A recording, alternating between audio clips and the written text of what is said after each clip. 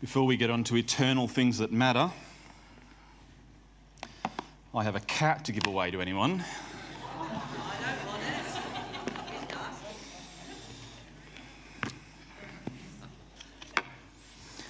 All right, now that that's out of the way, grab your Bibles, turn them to Psalm 8. And if you have the legs that are able to make you stand, I would love for you to join me by reading God's Word together. It's a short psalm. I want to read it straight through. I'm going to read from the English Standard Version today.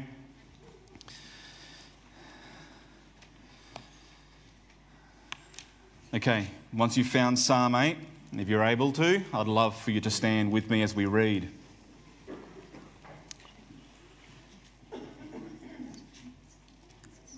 To the choir master. So that tells us right from the very beginning that although I'm going to read it to you, this song is actually a song that was meant for us to sing. To the choir master, according to the Gittith, I have no idea what that is. Neither do many people at all. They think it was potentially a musical arrangement. So to the choir master, according to the Gittith, a psalm of David. O Lord, our Lord, how majestic is your name in all the earth! Exclamation point. You have set your glory above the heavens. Out of the mouth of babes and infants, you have established strength because of your foes, to still the enemy and the avenger. When I look at your heavens, your work of your fingers, the moon and the stars which you have set in place, what is man that you are mindful of him, and the Son of Man that you care for him? Yet you have made him a little lower than the heavenly beings and crowned him with glory and honor. You have given him dominion over the works of your hands. You have put all things under his feet, all sheep and oxen, also the beasts of the field, the birds of the heavens, the fish of the sea, whatever passes along the paths of the seas. O Lord, our Lord, how majestic is your name in all the earth! Exclamation point. Amen. Let's pray together. I wish I knew, O Lord, our Lord, what the tune was that this should have been sung in, because we could have sung it to you this morning. But we do echo the words of David. O Lord, our Lord, how majestic is your name in all the earth! We praise you this morning. Lord, let your words, let this psalm embed in our hearts this morning, that we might be known as a people who sing the praises to our great God. We thank you for your word. Instruct us through it this morning, we pray. Amen. Take a seat. If I go back many years ago to what now feels like a bit of a past life, I had another job. And I worked in the, I'm not an engineer, but I worked for an engineering company. And that company was tasked with surveying equipment within heavy industry to ensure that that machinery was going to work as it was supposed to work. Now, my particular job in that company was to use a piece of very, very high-tech equipment, a camera that took pictures of machinery or whatever I pointed it at, and it measured the infrared energy that came from that equipment. All right, and then it was my job to interpret those images and write a report back to maintenance engineers.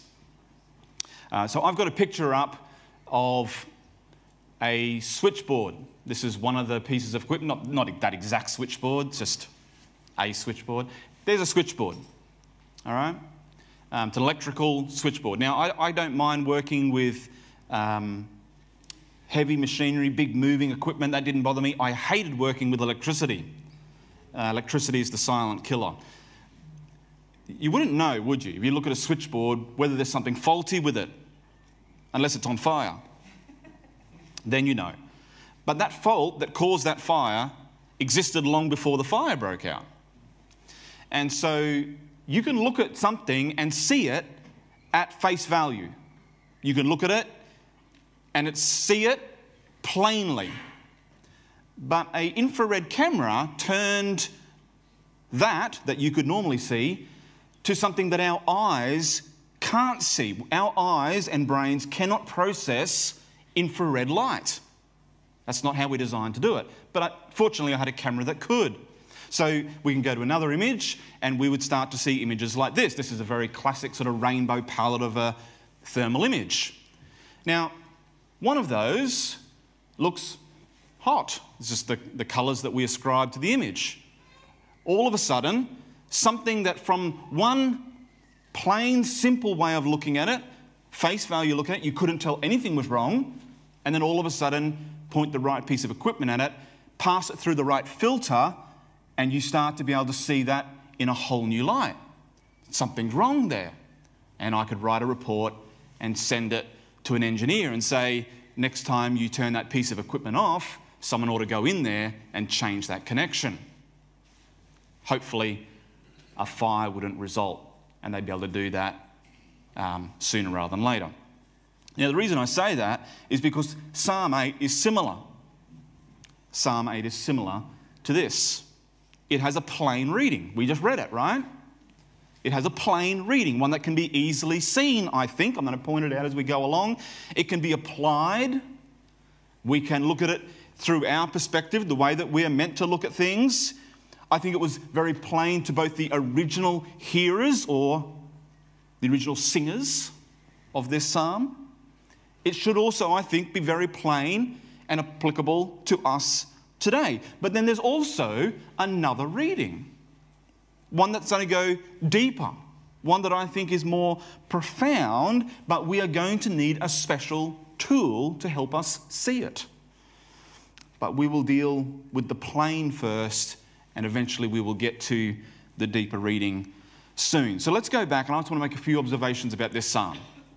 I want you to look at it in your Bibles, if you have them in front of you. Grab your Bibles, I want you to look at them.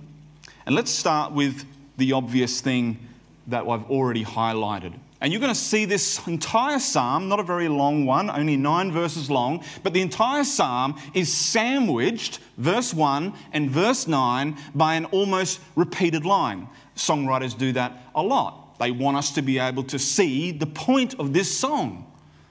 And the point of this psalm is that we, as a people, should give praise to God.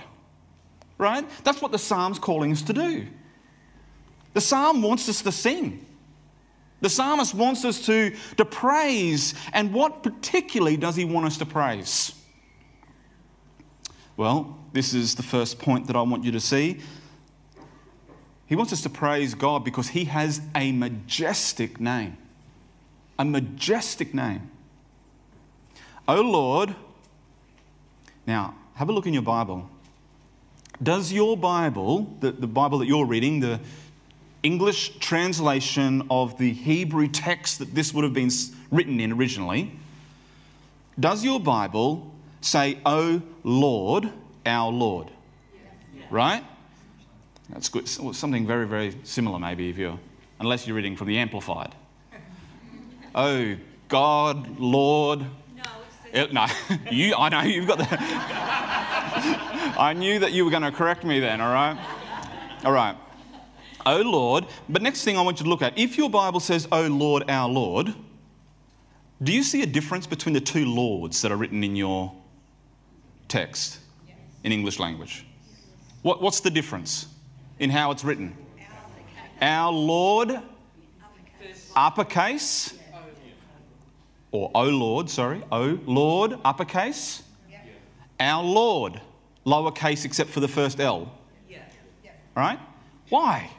Right? It's because they're two completely different words in the Hebrew language.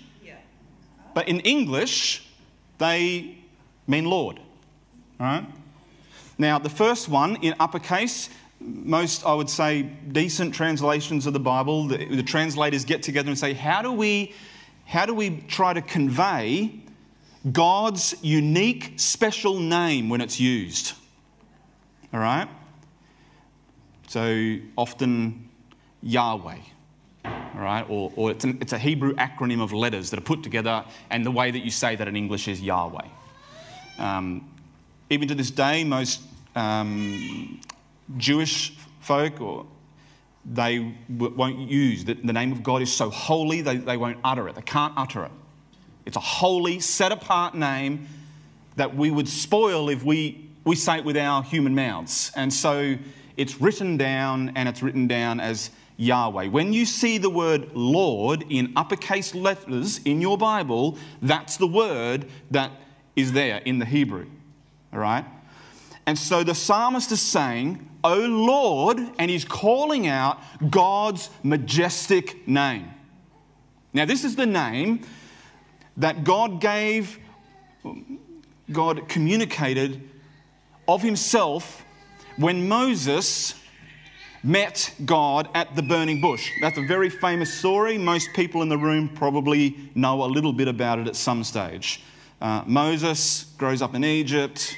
He's actually a Jewish born, raised in the palace. Eventually, out of a rash sort of, I'm going to take matters into my own hand, he actually kills a guard, runs away to save his life, spends 40 years in the desert, and then eventually meets God. He meets God on his own terms, not his terms. God reveals himself to Moses in a bush that is on fire but is not consumed. God says, Moses, I want you to go back and tell my people that I've heard their cries for help and that I will redeem them. And I want you to be my messenger. I want you to lead them to the promised land. And Moses says, you have completely misread the situation. I am not the man for you. Conversation ensues. Eventually, God basically says, Moses, your opinion is invalid. That's the short story. Your opinion is not in the equation here. I've said it. That's what needs to happen. And eventually, Moses says, well, okay, fine. Next resistance is, well, what name? Who is sending me? When the people say to me, who sent you? What should I tell them? Now, this is the name that God gives of himself. I am sent you. I am who I am. Also means I was who I was. I am who I am. I will be who I will be. It's a present continuous tense, it's called. It means it doesn't matter what point in time you're talking about, God says, I'm there. Same name, by the way, that when Jesus is talking with the Pharisees and they say to him, you know what, we think that you are a demon-possessed person. And Jesus just goes, that's dumb. That's not in the Amplified. Probably in the Message. But he says, that's dumb. Why would Satan cast out Satan from other people who have Satan in them? Right? That's dumb. And they say, don't call us dumb. Pretty infantile. This is where the conversation went. We are children of Abraham. You can't tell us about God. And again, paraphrasing the conversation, Jesus goes, oh, yeah, Abraham. I like that guy. And they go, you're only 30 years old. How do you know Abraham? And he says, before Abraham was, I am. Right. This is God's majestic name. This is the holy name, the name which has been lifted up from all eternity before and will be all eternity past. And the psalmist, David, begins the song by calling out the name of this majestic God, O Lord, but then really, really important, O Lord, our Lord. And this is the way that the Lord, we know the word Lord most commonly. If you were to go and meet now an earl, we've got the king now, right? So maybe the king, although I think you're supposed to call him a majesty or something. But we think of the word Lord, uppercase L and then lowercase O-R-D, as a title of authority. A lord, right? Someone who holds a position of responsibility and authority over the people. So, O Lord, our Lord, is a statement which says, God, you are majestic and you're in charge. But it's also, O Lord, how majestic, right? And our Lord, you're in charge, but it's our Lord. O Lord, not just a distant God, not just a distant holy God, but a God who is saying, O Lord, you are majestic, you are awesome, you are holy, but you are our Lord. A God who has come close, a God who is near, a God who desires relationship. O Lord, our Lord, how majestic is your name, right? He's just used the name of God. How majestic is your name in all the earth. There's not one place on this planet that you can go. Not one place in the deepest part of the ocean or the highest mountain where God's name does not rule supreme over it all. You have set your glory above the heavens. Out of the mouth of babies and infants you have established strength because of your foes to still the enemy and the avenger. I'm not going to spend a lot of time on that except to say it's interesting, isn't it? Even as we heard this morning, out of the mouth of babies and infants. We sometimes think that strong names need strong representatives. God does things so differently. He says, I don't need you to be strong to make me look strong. In fact, the New Testament tells us that God is made peculiarly strong in the way that he's communicated, especially when weak people are the ones who say his name. When I'm weak, Paul says, then you are strong. That's when people look at you and say, man, God must be amazing. Why? Because you're so amazing? No. God must be amazing because look at what he's doing through such weak people. And so it's out of the mouths of babies and infants that you have established strength, this song says. That's how God's strength is made known. So this morning, if you're sitting here thinking, you know what, I'm not a good representative of Jesus in this world. Well, why? I feel so weak. Perfect. That's exactly the sort of person that God's looking for. I don't know what to say. That's what Moses said. And God just said, no, that doesn't matter. I'll put the right words in your mouth at the right time. Don't worry about that. Oh, but I'm not very smart. God says, you don't need to be. I made the world. Amen. All right? He's got all the smarts you need. Oh Lord, how majestic is your name. This is a song of praise, not about us. Not about what God's doing in us. This is a song of praise to say, Lord, this is about you. It's your name that's majestic. It's your name that's about glory, right?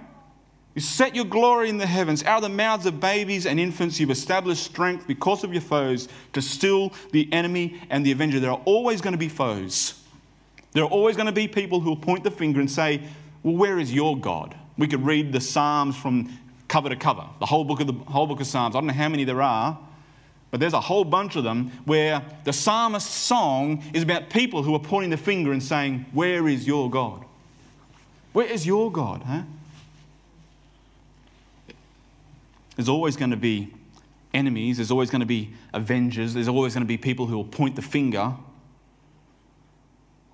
But it's out of the mouth of babies and infants. It's out of our mouths. Weak people like us, that God will establish His strength in this world, where His glory will be elevated above the heavens, and that eventually the whole world might know, "O Lord, our Lord, how majestic is your name in all the earth." This is a song of praise. It's how it begins and it's how it ends. Verse 9, "O Lord, our Lord, how majestic is your name in all the earth." That's what this psalm is about. It's about giving God His dues. All right, second thing I want you to notice though. I just said that this song is not about us and it's all about God. But here's my second point. We have a glorious calling.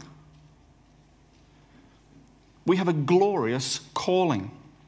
Read with me from verse 3, and we're going to read through the majority of this psalm again, down to verse 8, just in one chunk, and then we're going to break it up into a couple of little things. When I look at your heavens, okay, see the shift? Verse 1 and verse 2 was the glory of God. Look at the glory of God. And now the psalmist, David, says, hey, when I look at your heavens, the work of your fingers, the moon and the stars which you've set in place, what is man that you are mindful of him? And the Son of Man that you care for him? Yet you've made him a little lower than the heavenly beings and crowned him with glory and honor. You've given him dominion over the works of your hands. You put all things under his feet. All sheep, oxen. I wish it said cats there, actually. The beasts of the field, we can just use that. The birds of the heaven, the fish of the sea, whatever passes along the paths of the sea. You've been given a glorious calling. So I want you to have a look at that little text and just note a couple of little changes as the text goes on. The first thing is a really important observation that David makes in this song. So it starts off by reflecting, when I look, all right? So just a by note here, this is not the main point of what I do this morning, but I would really love it if you just spent more time each day looking. It's really good for your soul. Looking at creation, I mean. It's really good for your soul. I mean, the book of wisdom, the Psalms, is dominated by, consider the ants. All right, that man, that Solomon, spent quite some time, the wisest man on the earth, until he remarried multiple wives many times. Dumb move. All right? The wisest man on the earth spent copious amounts of time sitting on the ground looking at ants and considering their ways. Or Jesus, who tells his disciples this morning, thanks for the reminder, look at the flowers of the fields and the way that God robes them in splendour. All right? That takes some time just sitting and looking at flowers. When I look at the heavens, David says, the work of your fingers, he's looking at creation, the moon, the stars, which you set in place. What does he think when he stops to look? He tells us, right? It provokes a question in David's soul, and it provokes a question in yours if you will stop to look at the glory of God's creation long enough. When you stop to look at the glory, and I'm not just talking about things that we very easily put onto postcards, like if you've ever been, to Nevada or somewhere like that and looked at the Grand Canyon. Is that in Nevada? I've never been there, I just guessed that. Or if you've stood on the shore of the west coast of Tasmania, or if you've stood on a high mountain peak, they're postcard things, right? That very easily end up on pictures that make us just in awe of the grandeur of God. But you don't have to do that. Just look at the veins on a leaf. Right? You don't have to look at big things, but if you stop to look at what God has made for long enough, eventually this sort of question will arise in your heart. It does for David. The question is, what is man that you are mindful of him? Or the Son of Man, that you care for him? We begin to see ourselves in the scheme of all of God's creation, and it's very easy for us to make it feel like we are so small. We're so insignificant. Look at the intricacy of what God has done in this world. If you stand on the edge of the Grand Canyon, I can guarantee it, although I've never done it myself, I can guarantee it on the basis of every other testimony I've ever heard. Stand in a big place like that and it will make you feel small. I have stood on a boat in the middle of an ocean where I could not see land in any direction. Believe me, it makes you feel small. I've been in Central Australian deserts. It makes you feel small. And the question that David asks is a good question, right? When you observe what God is doing in this world, we can easily say to God, why do you care about us? Why are you mindful of us? And it's both personal and corporate. What is man that you are mindful of him? Or the Son of Man, that you care for him? Yet is the next word. Yet. All right, here's an important observation. God is doing big things in this world. And the question it leaves us with is, does God care about us? Why? God, why would you care about us? Is the question that the psalmist is asking. And here's the unexpected conclusion found in verse 5. Yet you have made him, he's talking about mankind, the Son of Man, mankind, you have made him just a little lower than the Elohim, the heavenly beings. And you've crowned him, mankind, with a peculiar type of glory, a peculiar type of honor that is only found amongst God's created people, humans. Each of us stamped, as it were, with the make of its marker, the marker of its maker. Created in the image of its God. That's true of those who know Jesus as their Saviour, as it is true for those who reject him. Every single one of us marked by its Creator. We are image bearers of our God, whether we acknowledge him or not. God says that there is great dignity in our existence. Man, woman, child, this morning, there is great dignity in your existence amongst God's creation. Of all of God's creation, we can go to the most spectacular places on the planet. And God says, yeah, I was showing off when I did that. Yeah, that rainbow in the sky that you saw, yeah, beautiful. But guess what?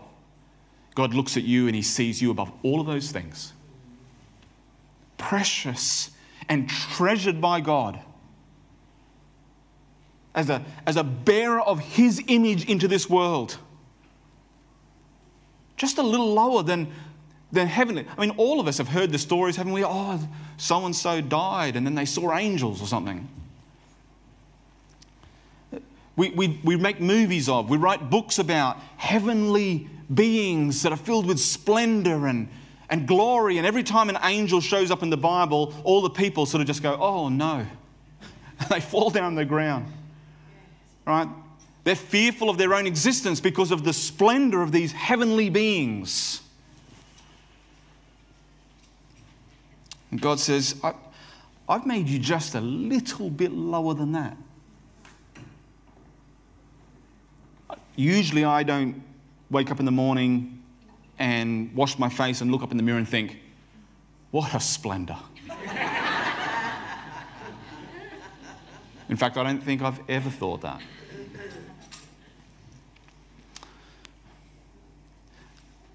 But God says, Chris, you're just a whisker off the most unimaginable sights of splendor that I've created even in heavenly places.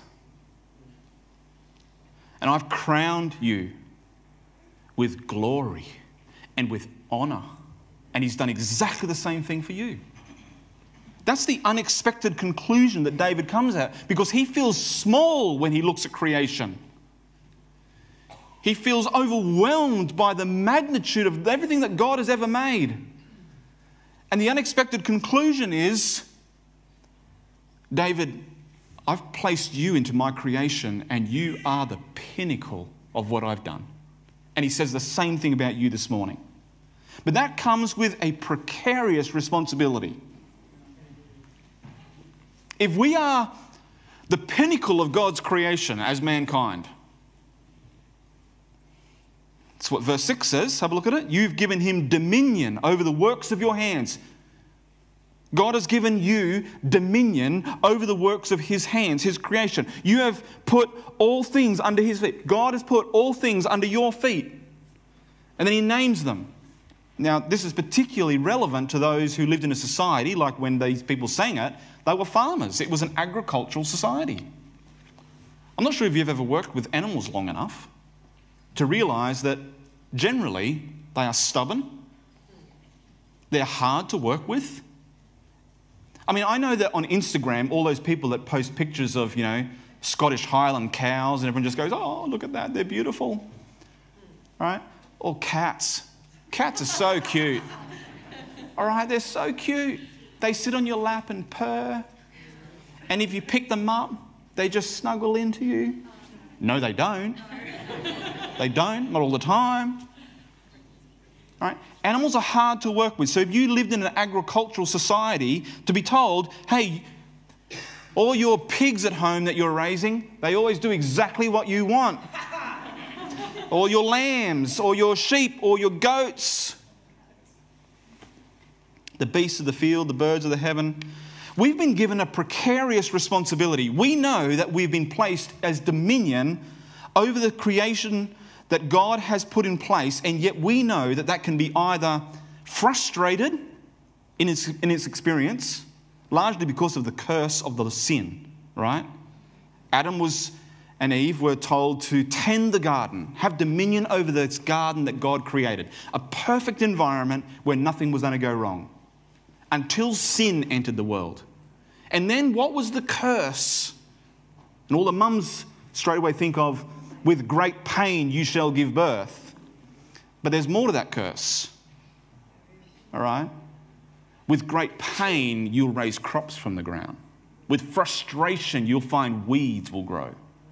You won't get a crop in without the sweat of your brow, without blisters forming on your hands. You will experience the frustration of being in God's creation, dominant over creation, and yet frustrated by it.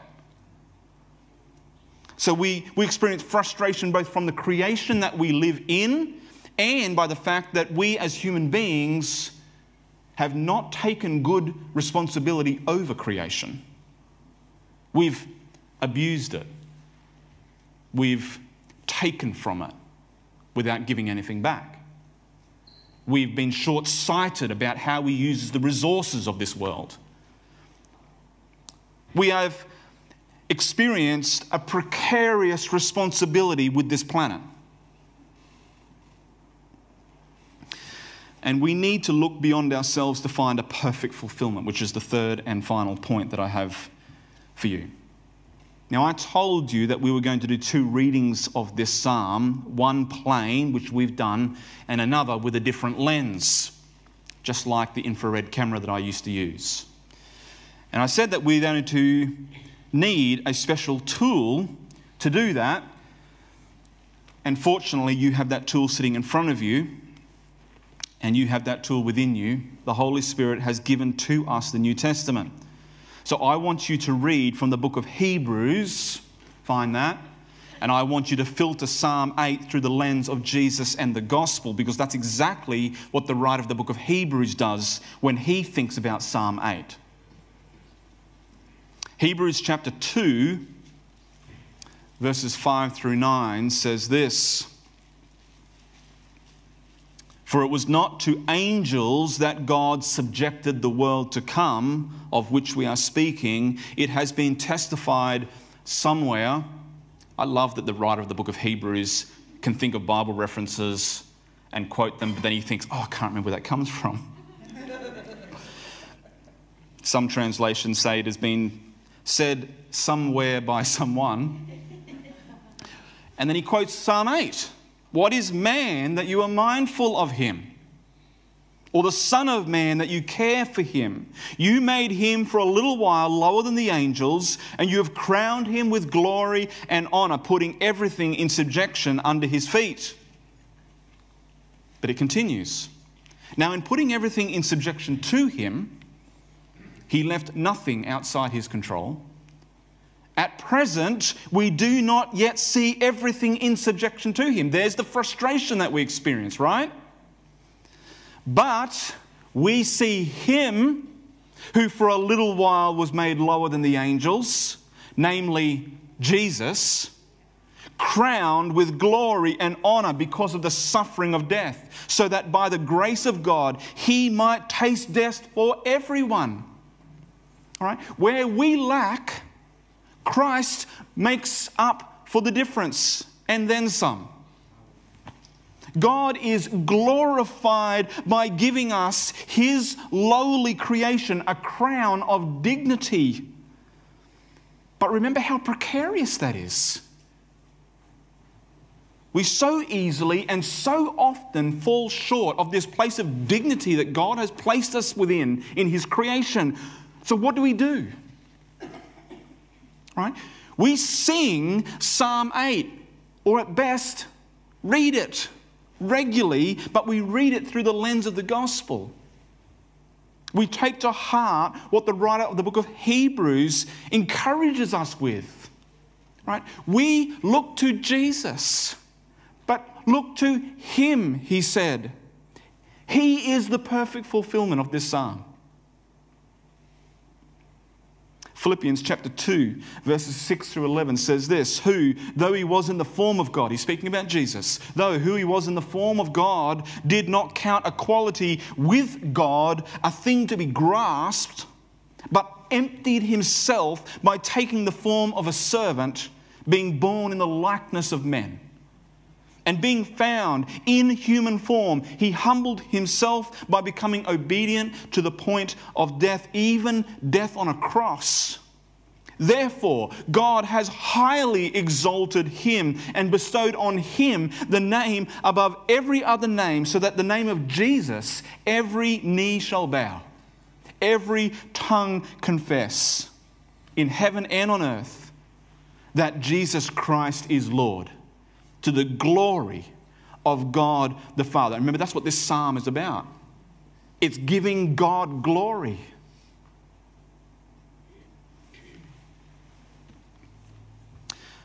Do you remember the purpose of the psalm? Giving God glory, singing the praises of the majestic God. Right? It instructs us to do that, yes, but not simply for instruction's sake. Right, this psalm exists so that you will sing. This psalm exists so that you will praise. This psalm exists so that you will look both at creation, but then through creation to look to him, the one who fulfills it perfectly. God is awesomely majestic. He is. His glory covers the entire earth. All right, we have to turn to some of the other Psalms to find this out, but the stars, they shout his name both day and night. All right, the mountains, when you go out to see them, they stand as towering declarations to God's faithfulness. Right? The work of God's hands humbles us, but not humbling us to despair. Because all of the grandeur of God's creation, every single bit of it, he looks over all of that and he sees you. He looks to you.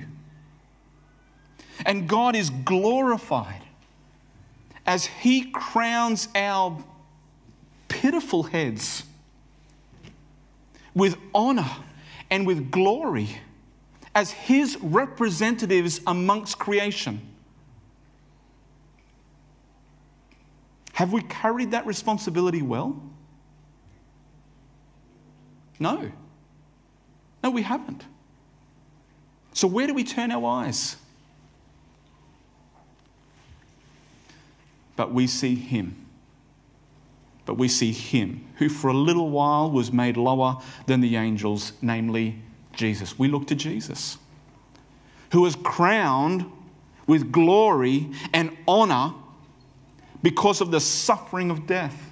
As we've recalled and remembered and celebrated this morning, a God who drew near in glory, humbling himself, taking the form of his own creation, but perfecting his creation, fulfilling all that God desired for his creation, and paying a penalty that we never had the resources to pay ourselves. Crowned with glory and honor because of the suffering of death, so that by the grace of God, he might taste death for everyone.